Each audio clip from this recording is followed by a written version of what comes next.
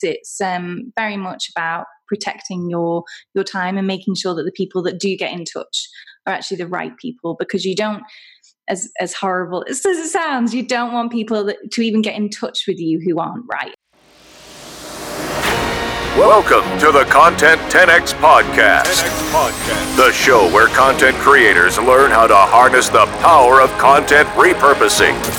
And now, your host, Amy Woods.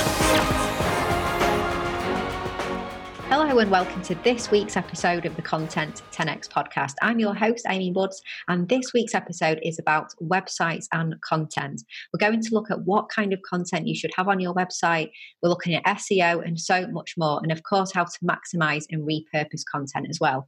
I'm joined by Martin Huntbach and Lyndsay Cambridge, a husband and wife team who run Jammy Digital, a website agency. Now, Martin and Lyndsay, they either design and build websites for you, or they even teach you how to do it as well through their membership program. So welcome to the show, guys.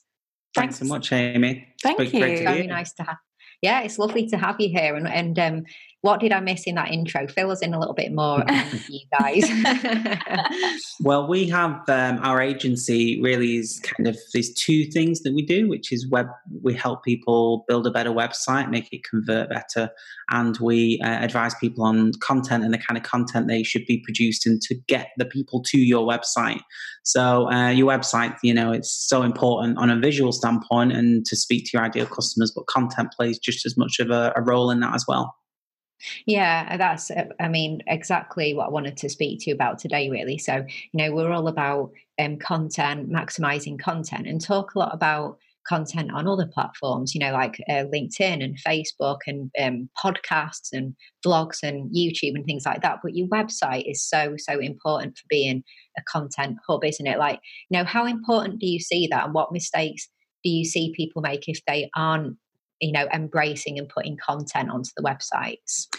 Yeah, so I think a lot of business owners do prioritize social media sometimes over their website because it feels more exciting, it feels more instant. But when you put content on social media, obviously, as we know, it kind of disappears quite quickly, depending on what platform you're on.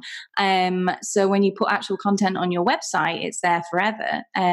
We have clients that have published blog posts, 3-4 years ago, and it's still paying dividends in terms of search engine rankings or in terms of, converting readers into leads and sales.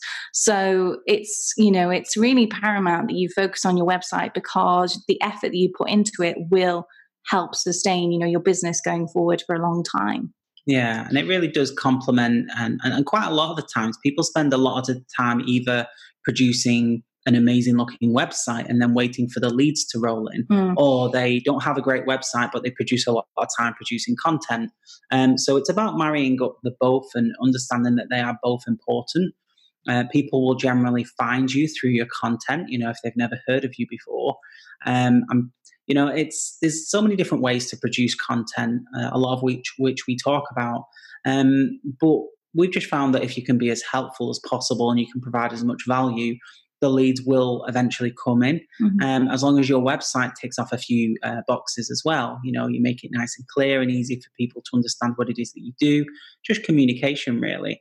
But content really has been the biggest game changer for us, hasn't it? Yeah, especially in our space, running an agency. There's everyone's a website expert in our niche. So if we were to just speak about the importance of a website, you wouldn't get a lot of traffic.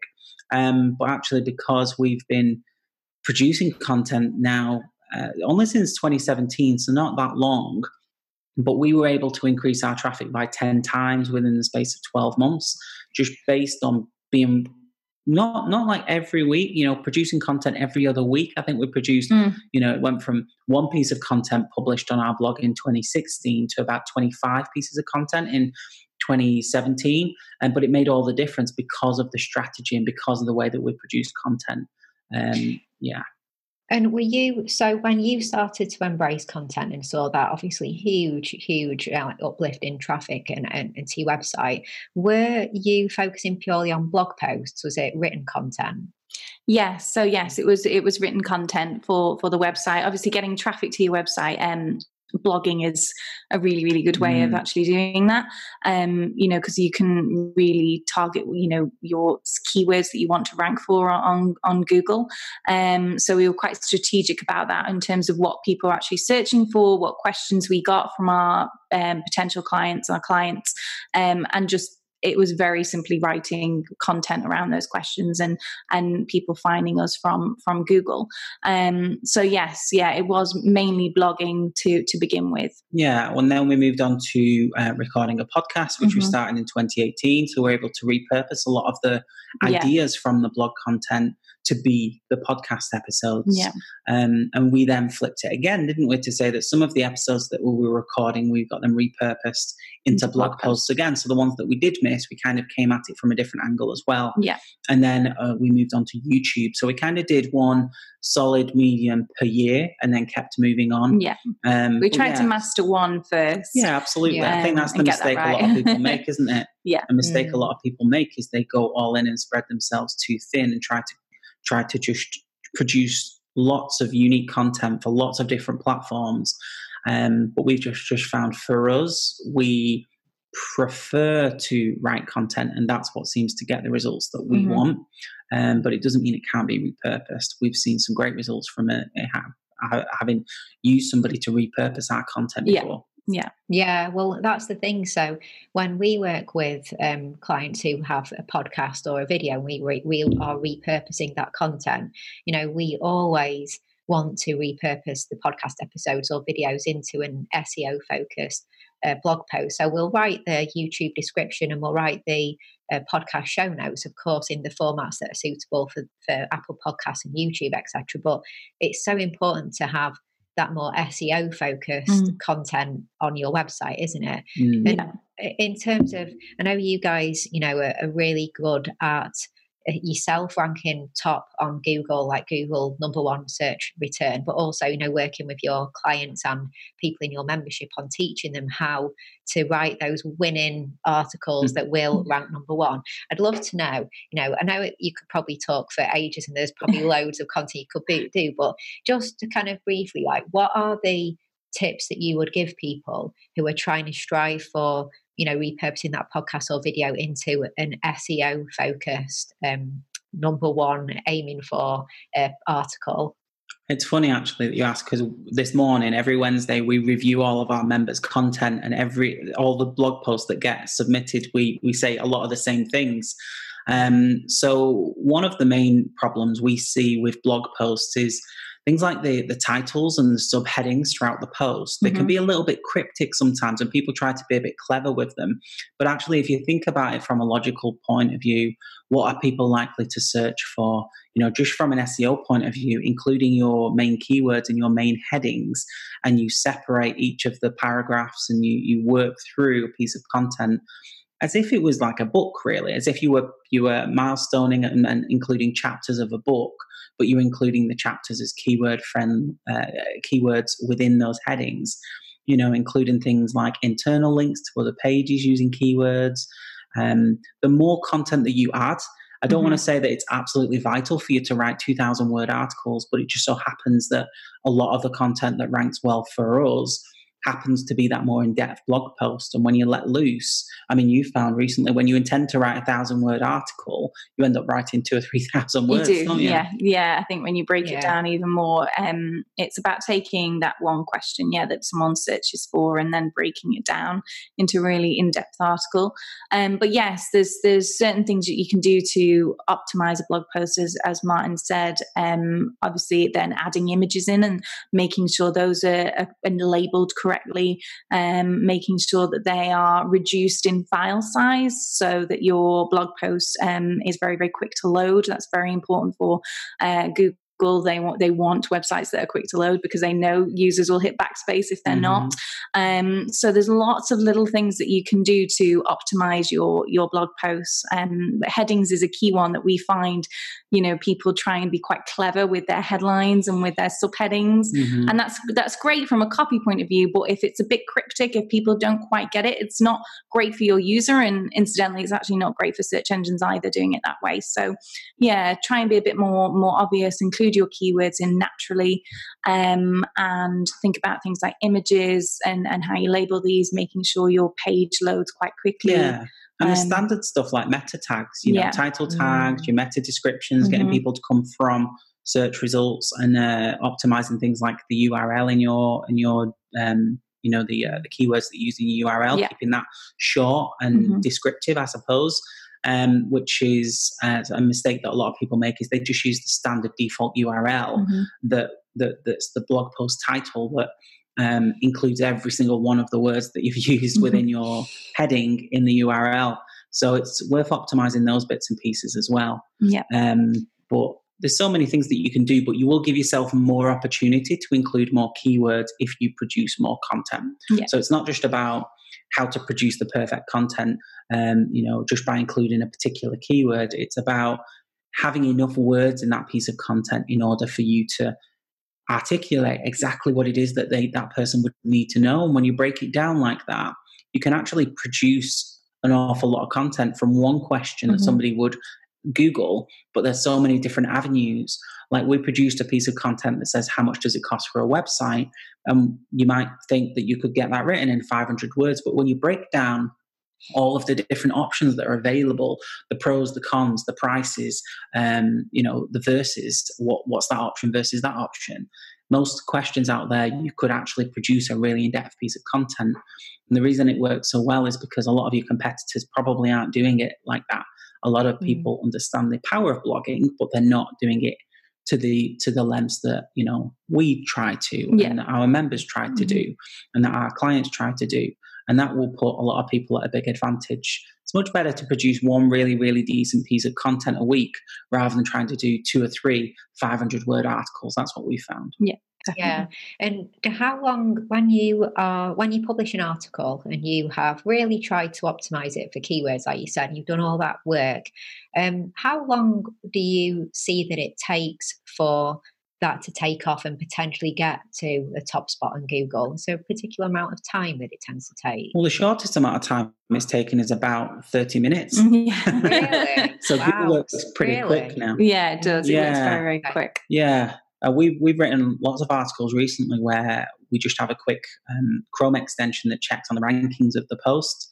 And a lot of the times what we do is we just highlight the title of the post, first of all, to see if that's ranking. And then we'll go through the other keywords and we'll just check where those are ranking. But we wrote a funny blog post not long ago, which is who the best web designers in the world. And we just included loads of amazing web designers who we know we would be happy to recommend. And we were ranked for the keyword best web designer in the world, which, that's what the blog post is about. But it was more of a test than anything, wasn't it? Yeah, it was to see if we wanted to see if we could rank for that. And we did. 30 minutes, an hour. Yeah, Google are picking it up pretty quickly. It's really interesting, like that you should say that, because I spoke to an SEO expert on the podcast years ago, because it's kind of weird to think that it's approaching the 3rd birthday of the podcast. So, and this was like definitely in the first year, and I remember him saying that, talking about working hard and optimizing posts and things like that. And I'm sure he said that, as a word of warning, it can be a long game and it can often take 5 to 6 months for your article to rank, and to start getting shown in the search results anywhere high. I just remember thinking, wow, that's like, I'll go and tell my team, come on guys, we're going to really focus on this, and in 6 months we might get to number 1. And also because things change so quickly as well, you have to keep your content up to date, don't you? So it's kind of it's really interesting and motivating to hear that actually it can take much quicker. And I guess the bots that crawl the internet from Google and other search engines have just got a lot more sophisticated, haven't they? They are. So in terms of that's how we really want to get people onto our website, and hopefully through a great SEO focused post, it's going to happen and people are going to land on the website. But now they're there and they've consumed the content, and you want them to obviously look around more, consume more content, or hopefully find a lead magnet they can sign up to, or sign up to a call or something like that. What would you say are the main features that perhaps people miss or get lost in, like maybe website aesthetics and miss some aspects of the user experience, that you can actually do all that work to get people onto your website and then you lose them because of website features that aren't there, or navigation that isn't there. Yeah, I think in terms of the actual features of trying to get people maybe signed up to a lead magnet or reading your next blog post, what we find that a lot of people do, we call it kind of a mousy moment on a blog post, where people kind of run out at the end of the blog post, kind of run out the door just going, hope you enjoyed my blog post, please read my comments below, or please put comment below, and that's it. Or maybe get in touch. And get in touch, but yeah, don't a very be under small any pressure. link. It's a very weak sales pitch at the end of the post. Yeah, and they kind of run away sort of meekly saying that, even though they produce this really, really great content. So yeah, there are better ways to do that. And in terms of doing that in a more kind of attractive, eye-catching way, we include kind of big call to actions throughout our blog posts, with quite clear images, with clear call to action buttons that actually link to either a sales page if we want to actually sell something, or a lead capture page. And then at the bottom of every blog post, you can obviously encourage people to read more blog content by having related posts to that one. But yes, that's the biggest thing we've seen. We've seen people just write a really quick sentence at the bottom of a blog post. It's very meek. We're here to help you. Bye. Thank you for reading. Bye. And it just doesn't do enough. It's about finding the balance really between, because we feel very strongly about the fact that if you've spent that much time doing it, people always say, what's the return on investment of content marketing? And yes, it's branding, and yes, it's having your message out there and being seen as helpful. But you have to be prepared to get somebody to do what you want them to do as well. That may well be sign up to this homepage blueprint that we have, for instance, or it might be, if you want some one-to-one support or a coaching call with us, then click this button right now and we can actually schedule a call that works around you. It can actually be more direct. And I think people sometimes think sales pages and service pages and content are completely different, but it's much better if you've got that interweaving approach, really. And actually what some people do is, if somebody's read a piece of content on your website and they think, I like the sound of these people. They seem to know what they're talking about. Let me find out a little bit more about them. Sometimes what they'll do is they'll click back to the home page and they'll read that content to find out a little bit more about you as well. And so we found that great, clear communication is highly effective as well. So we call it the big, bold statement, but the big statement on the front of your homepage when someone lands there needs to be crystal clear. Explains exactly what it is that you do. And a lot of the times people have quite clever or vague statements there that confuse people and leave people scratching their heads. So it's about having a really crystal clear message as well on your website to say, this is exactly what we do, and let people make that informed decision. Are you the right people for them? We have so much in the way of content on our website about what makes an effective website, but the clear messaging is you could have a very basic website as long as the messaging is right. Even if it's a black and white website like Wikipedia, you get the messaging right and people will stick around. Yeah, definitely. You definitely don't need anything complete, really fancy and beautiful. If you look at a website like Amazon, it's a very ugly website. You don't need anything amazing. Martin's right. You just need to look at the messaging on your website. Is it clear what you do as soon as someone lands on your homepage? Because people will go from your content to your homepage. And then is it clear from your homepage where they need to go next? So we always say your homepage is like the reception area of your website. It needs to get someone to the right place on your website. It needs to move them very, very quickly from that reception area. You don't want them crowding around there to the next page. So whether that's a service page, whether that's your contact page, whether it's to read more content, whatever it might be, you need to be very clear and give them clear direction where they need to go next. So do you find that sometimes people try to cram too much into the homepage, like they're trying to tell absolutely everything on that one page? Yeah. It's about intriguing people, not overcomplicating it. People want people think that the homepage is supposed to do all the heavy lifting, but pretty much guarantee that nobody's ever bought from a company before just from visiting the homepage and thinking, great, these are the company for me.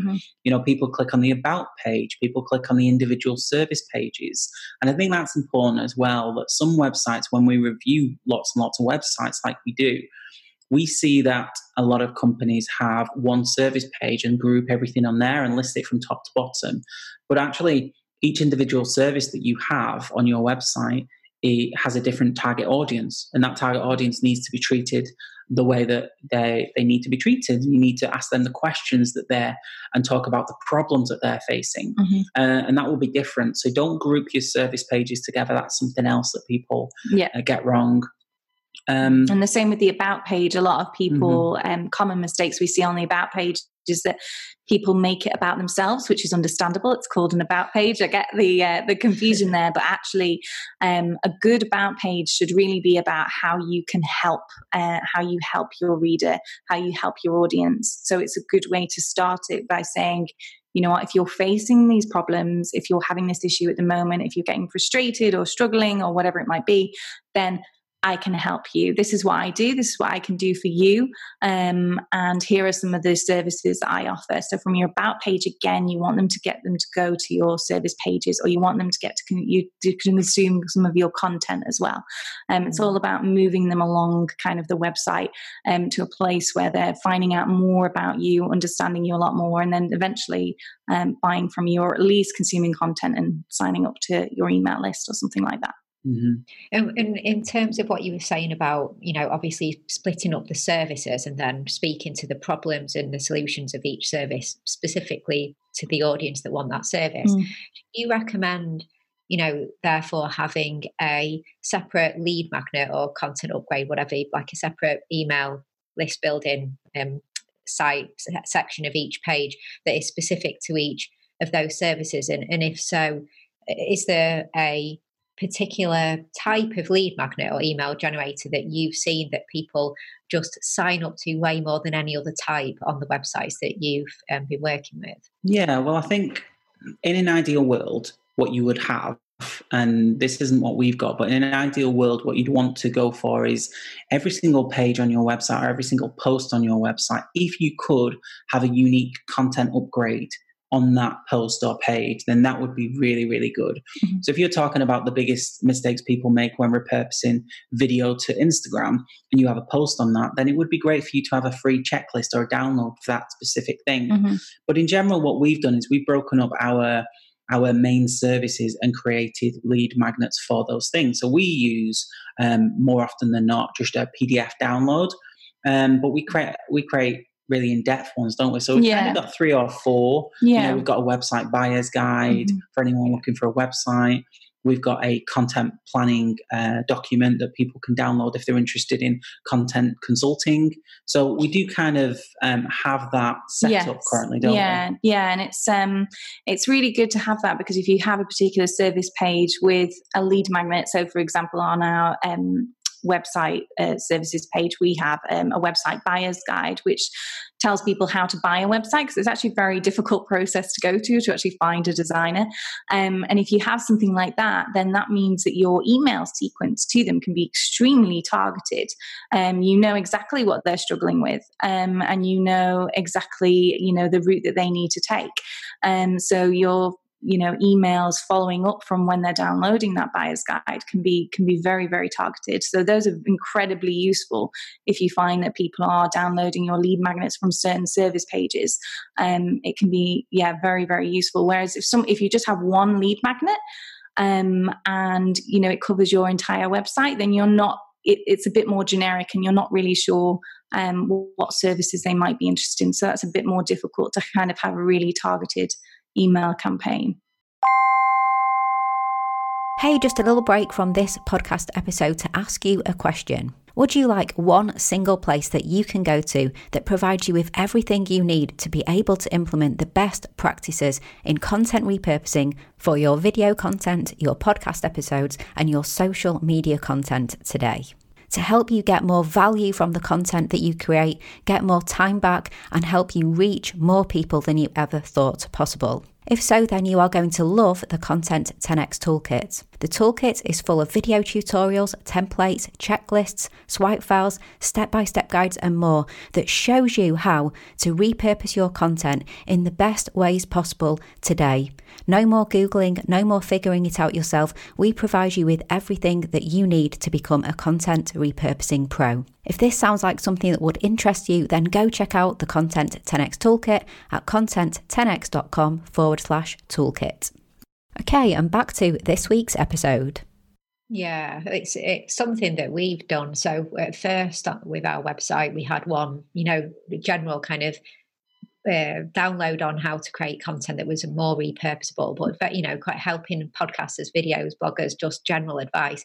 But we've done what you said now, and there's a podcast upgrade on the podcast 10x page. There's one about video on the video 10x page, something specific to LinkedIn on our LinkedIn 10x. So we started to realize that we don't really know what the problem is that people have when they just sign up to our general one. So it's quite hard to follow up with them. But now it's like, okay, well, they're obviously interested in creating more videos on LinkedIn because that's what they've signed up for. So we're more able to follow up and see if we can help them. So it all takes time to get there with these things, doesn't it? It does. Yeah. What you said, Martin, about in an ideal world, pretty much every piece of content you create would have a content upgrade, wouldn't it? And it's true, isn't it? And, I think Amy Porterfield's quite famous for, I don't know if she still does. I don't really kind of follow her as much as I used to years ago, but I know years ago, she used to have pretty much a content upgrade for every single podcast episode that she did. And but not in-depth things like what you talked about. It would be the most basic one-page checklist that had like 3 boxes on it or something like that. And it was just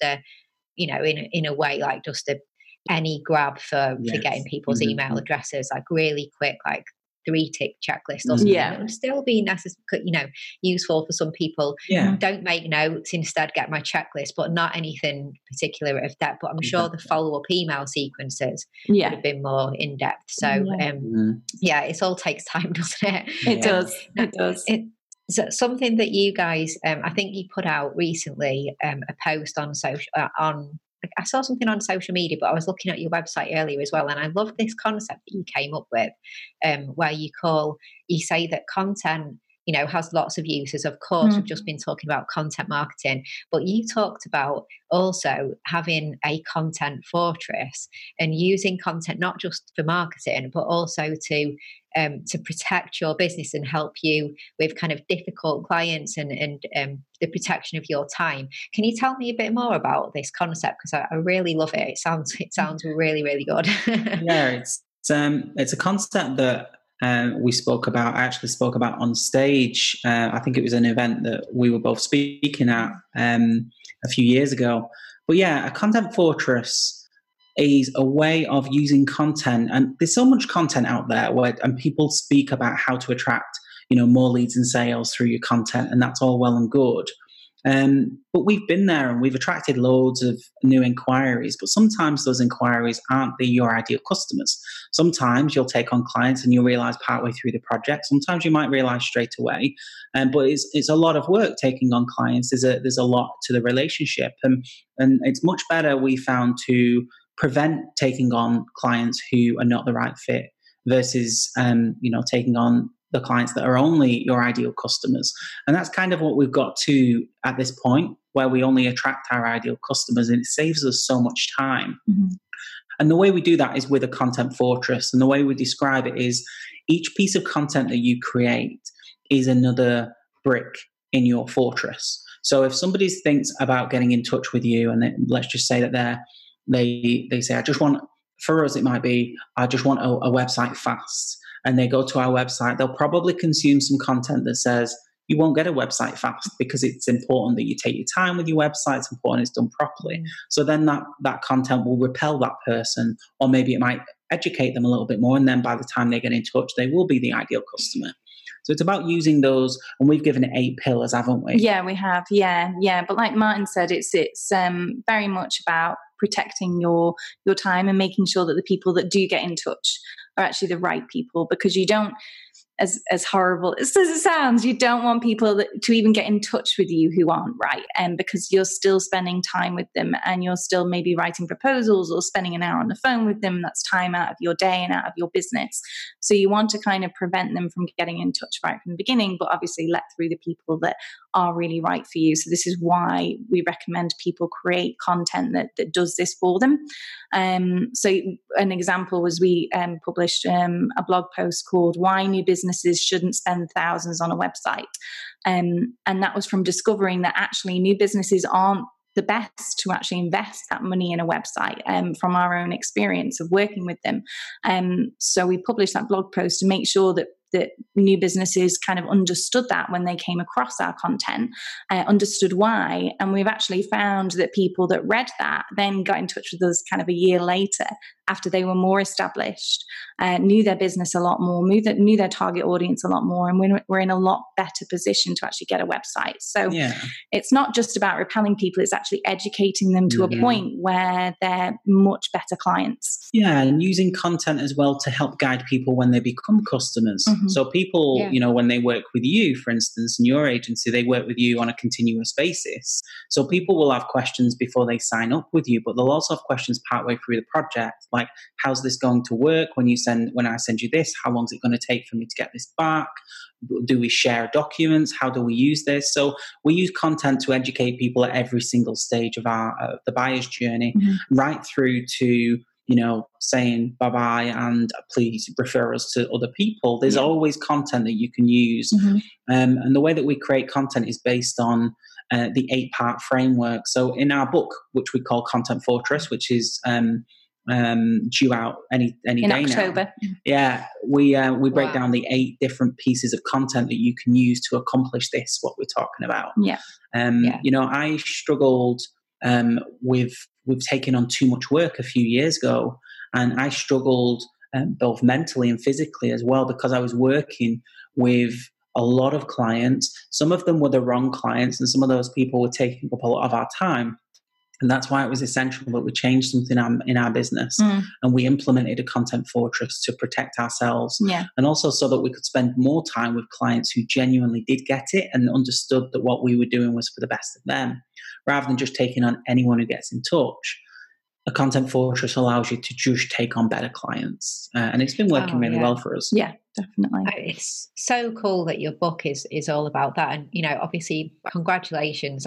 Like, you know, getting a book written in, especially this year with everything that's gone on as well. It's brilliant. I mean, you know, what a great like book, and you know, slightly different angle to, you know, just typical books about content marketing generally or anything like that. But it's not something that I've really heard many people talk about at all. I think it's going to be really useful and just like a fascinating read. And I, you know, I relate completely with what you're talking about in terms of the mistake that you can make of just bringing on clients that aren't quite right for you. And you know, at first, as you said, Martin, like at first you don't always feel like you can say no, and you sometimes know, you often know from the moment they fill in an inquiry form by just the tone or manner of something that they've said that they're not going to be right, don't you? But in the early days, you don't always have the confidence to turn people away or to know what's right or wrong. But then as you work with more clients and you have your great clients, and then you have the clients that it just, you know, it was really challenging to work with them. I guess there just becomes themes, doesn't there, of what they misunderstood from the start, or what wasn't aligned properly, or, you know, all the different things. And if you wrote a list of the ways that the things that weren't quite understood, or the things that the misalignment of expectations and things like that, if you wrote a big list, you'd soon realize it's just themes, isn't there? And as you said, and then hopefully people see that before they want to work with you, because they go through your website and they think, oh, like that isn't really in alignment with my expectations. But do you have situations as well where you have had people get in touch with you and they've said, like the example, I want a website and want it really quick, and my budget is £200 or something like that? Do you send them to your content and just say you're not quite the right fit for us, and maybe go to Wix or something like that? And in the meantime, you know, if you want to know more about why you're not quite for us, this article would explain it. So do you send them to the content, or is it? We do. We send them to every single client that gets in touch with us, unless they know us really, really, really well. Okay. We send them content. So we'll send them, Cool. Someone gets in touch and says, I want to have a call about getting my website redesigned. Then we will say that sounds fantastic. Here is some content that will help you in the meantime before we may set up the call. Here is a list of here's a link to our prices. Here's our website buyer's guide in case you don't choose us. This will help you find a good web designer, because actually our buyer's guide actually helps guide people into being good web design clients. And we also send them an article about who we're not the right fit for and who we are the right fit for. So that's for every single person that gets in touch. Yeah.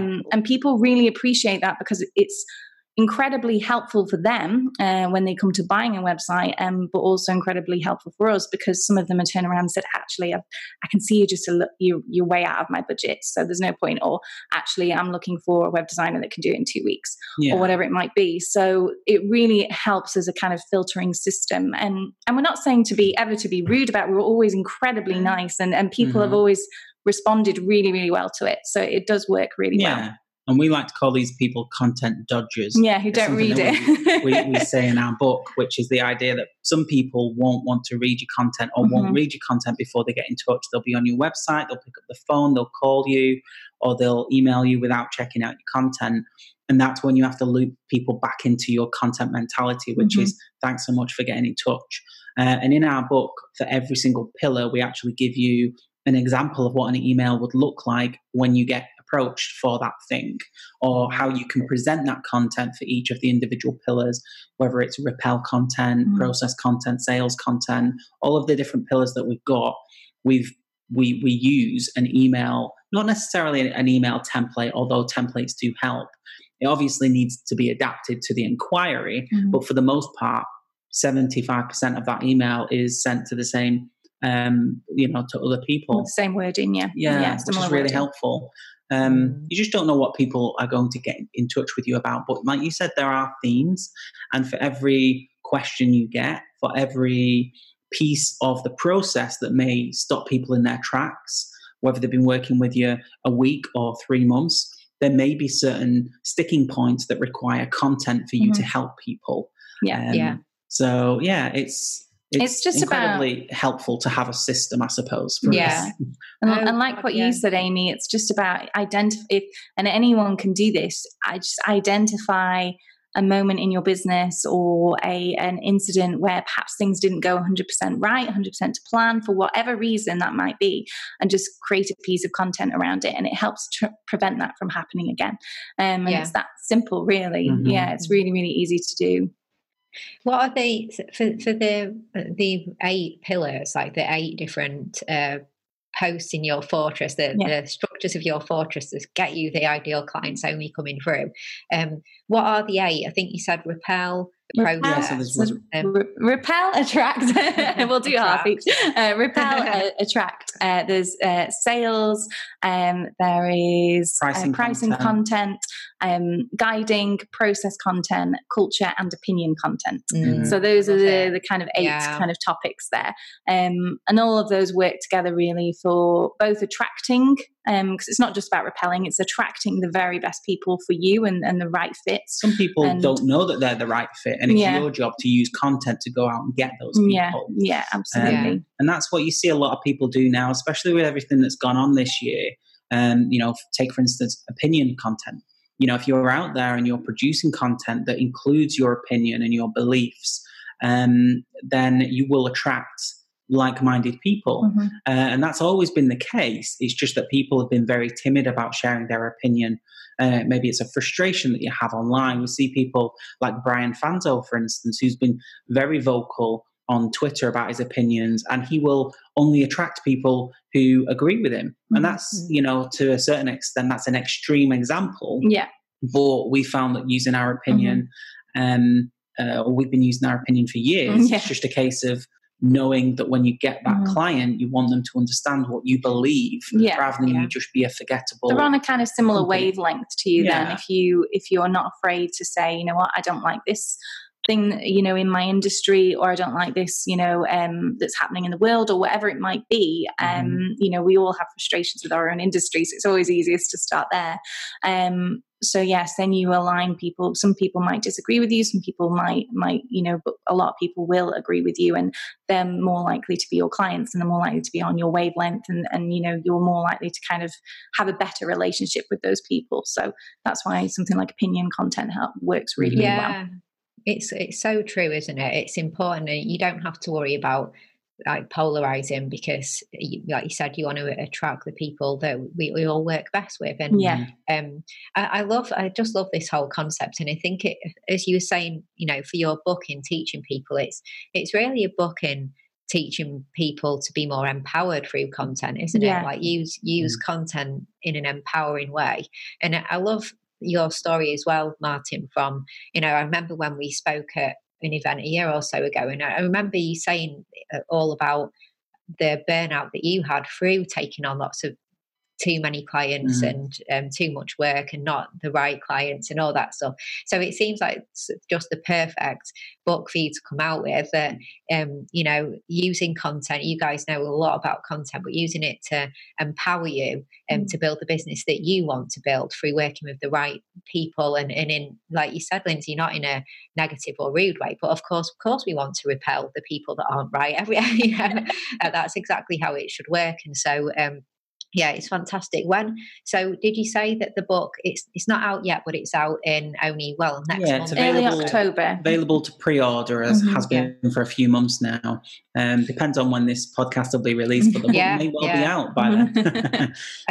So I'll make sure that we have the link to the book. I think it'll be out, and it's going to be available on Amazon. Is it? Yes. Paperback and Kindle version as well. Is it? Absolutely. Oh well, congratulations! It'll be October the 23rd. Or mark 1 year of my book coming out, which I can't quite believe, because obviously it doesn't seem like it's been a year. So October's obviously just the best month to bring out a book, isn't it? Yeah, the best books come out in October. So as well as I will provide a link for everyone to get the book. It sounds fantastic. I'll certainly get a copy and be recommending it to our clients and everyone as well, because I think it sounds fantastic. Where else, in terms of connecting with you, of course, we've talked about Jammy Digital, but is there a specific place that you would like people to go to, as well as obviously get a copy of the book? I think Jammy Digital is jammydigital.com is the main home of us. That's where we produce all our content. Contentfortress.com is for the book. And our membership is makeyourmarkonline.net, where we actually help people and review their content on a regular basis. So got lots of little places, haven't we? Really?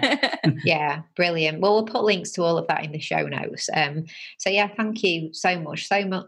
Great, tips and advice, from websites to SEO to obviously building your content fortress as well. So it's really great to have you both on. Thank you so much. Thanks so much. Thanks for having us. Really enjoyed it. Cheers, guys.